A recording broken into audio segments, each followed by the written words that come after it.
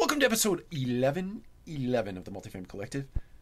Let's talk about negative self-talk. But first, I want you to run over to MultifamilyCollective.com. I want you to sign up for our weekly newsletter. It comes out every single Friday.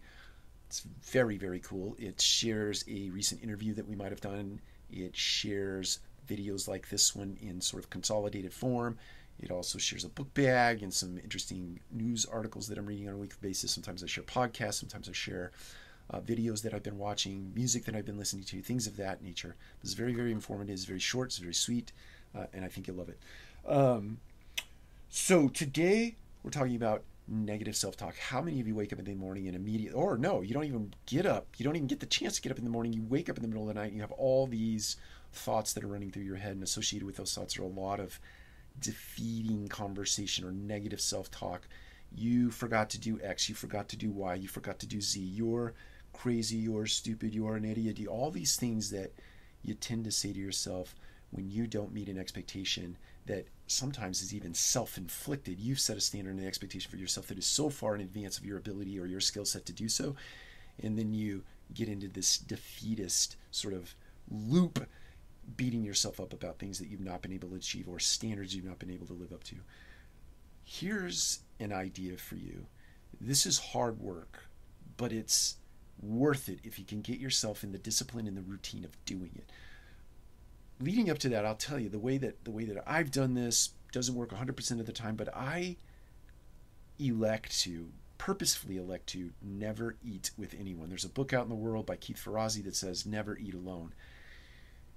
Part and parcel to my personality. I'm an introvert. I need time to recharge, but I rarely, if ever, have lunch with anyone, and that is purposeful because I need that time to recharge my batteries. But that leads to this exercise. Keep a journal. Keep a notebook with you wherever you go. Pull that notebook out at lunchtime while you're eating, alone, somewhere. Even if you only do this 1 or 2 times a week, it's totally worth it. Sit down and actually do a reflection on what has happened from the time you got up in the morning until that moment in time. Reflect on decisions that you made. Reflect on negative self-talk that might be going through your head. Reflect on those very specific things that are negative that are going on in your head, and write the counterpoints to those things. Write the reasons why you are capable, why you do have the skill set, why you can make those decisions. Even though you didn't get that email sent at 8:37 and 23 seconds, you got it sent at 8:45 and 1 second, and it's not the end of the world.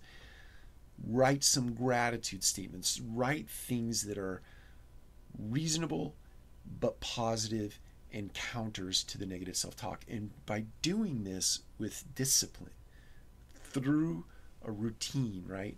Same time, every day, do the same exercise, do it religiously.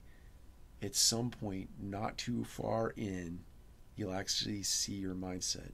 You'll see it reflected in your attitudes, in the way that you wake up, in the way that you present in the world, the way your dreams sort of become a catalyst to waking you up in the middle of the night. But this time you're not thinking about all the things that went wrong. You're thinking about the fantastic things that have happened, and the fantastic things are going to happen when you do finally get out of bed in the morning.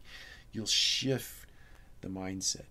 The mind's not going to shift on its own. It sort of defaults to the negative, to the critical, to the cynic side of the world. If you purposefully and intentionally work to counter that, at some point you'll tip the balance and you move the other direction. Take that to heart. Get yourself a journal. Start tomorrow. Take care. We'll talk to you again soon.